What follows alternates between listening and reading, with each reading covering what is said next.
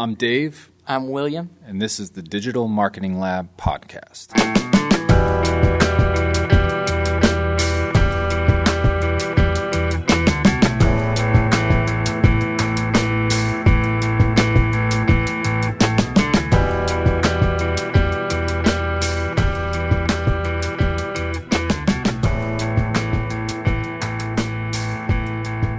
So I'm William, and this is the Digital Marketing Lab podcast, and today I am interviewing Dusty Hope, the co-founder of Inkwell at inkwellnation.com. And so I'm going to ask him a couple questions as a business owner, as a founder, as a person that created a business, ran it for multiple years, and then sold it. So let's start here, Dusty. Why did you start your business? And it's a screen printing business, but why did you start that business?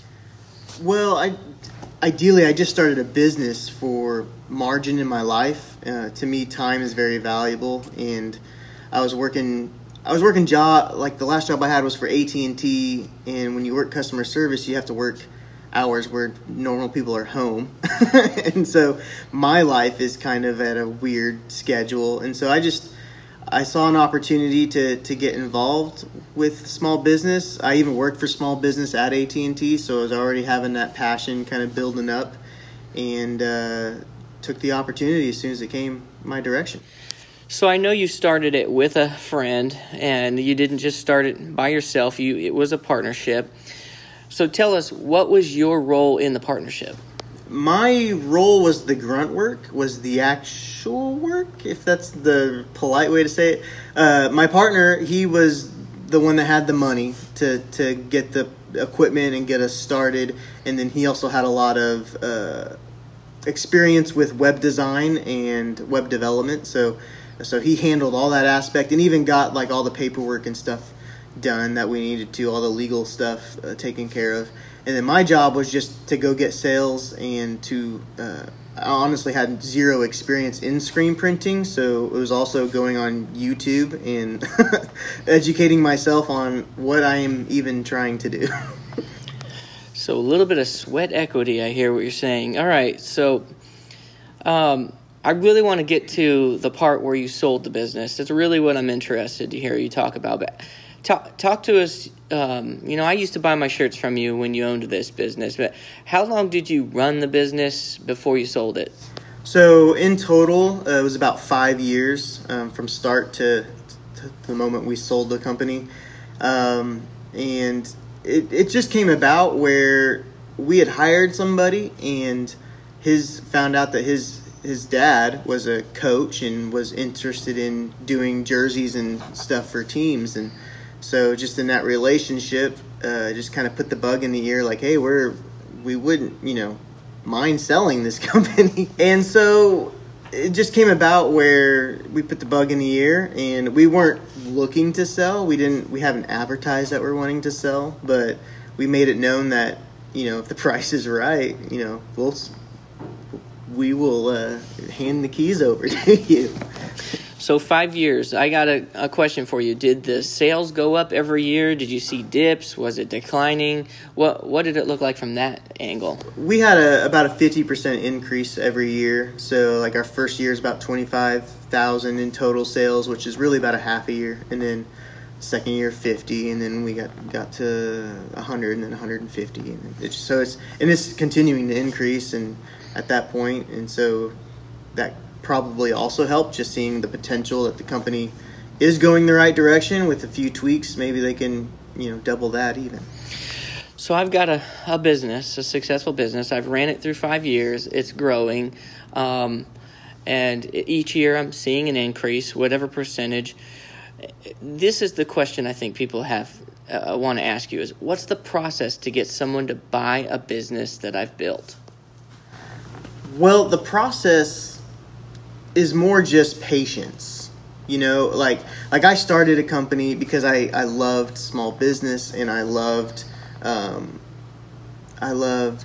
what the work that I was doing. And so I wasn't in a hurry to sell, and they knew that, but they were in a hurry to buy. And so in that game of cat and mouse, just loving what you do and doing it because you have a passion for it gives you that ability to be able and to be able to wait out, and get the price that you want and not the price that you're given. And so I think that's the biggest part for me, was just the patience in that relationship and in that time to get what you want. Oh, man, that's excellent advice. So if you could do anything differently, what would that be? Well, when I started, it would probably be to not have a partner. That's been my biggest thing, is especially being the sweat equity guy and the grunt work guy. There's a couple things that happens with that is you get a little bit of bitterness, and I got a little bit of bitterness between, my other partners, because I felt like I was doing most of the work and making most of the sacrifice, even though they sacrificed at the very beginning, and I understand that. But just the day-to-day bitterness starts to build up, and then so I would think with that aspect, if I was 100% owner, that could take the company the directions that I want it to go and not have to compromise on maybe some of the directions that the company is taking, especially with screen printing, because there's multiple avenues that you can lead the business to. You can do teams, you can do retail shirts and shops, you can do online businesses, or you can just do stuff for schools. And so narrowing that focus a little bit, if I was 100% owner, I would have been able to do more of what I was passionate about, and which was another reason of why looking at selling was kind of to get out of those partnerships and maybe start something new by myself now. So if I've already started a business with a partner, what is your advice for me?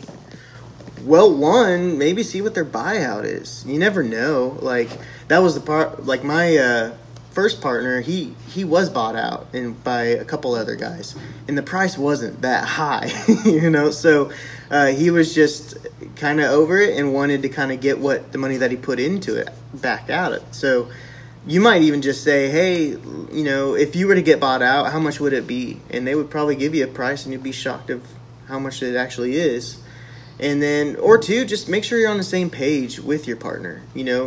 I would say I probably didn't have enough meetings of just vision and direction than I should have had with my past partners. And so maybe having more of those, we would have been on the same page more, and that relationship wouldn't have deteriorated as fast. So what are you doing now, and how do we get a hold of you? Well, for now, I guess the biggest thing is I've been podcasting for about 3 years now. I started it before the business sold as kind of a, just like everything, just kind of, I like to do it, so it's fun. And then the podcast is called Bible Belt Bros, and it's really like the Christian Seinfeld. It's a show about nothing, and it's just me and some friends that we hang out, such as yourself. You've been on it a few times, and so just as a positive kind of comedy value. And so Bible Belt Bros, you can find us on Podbean, on iTunes, wherever you can find podcasts, really.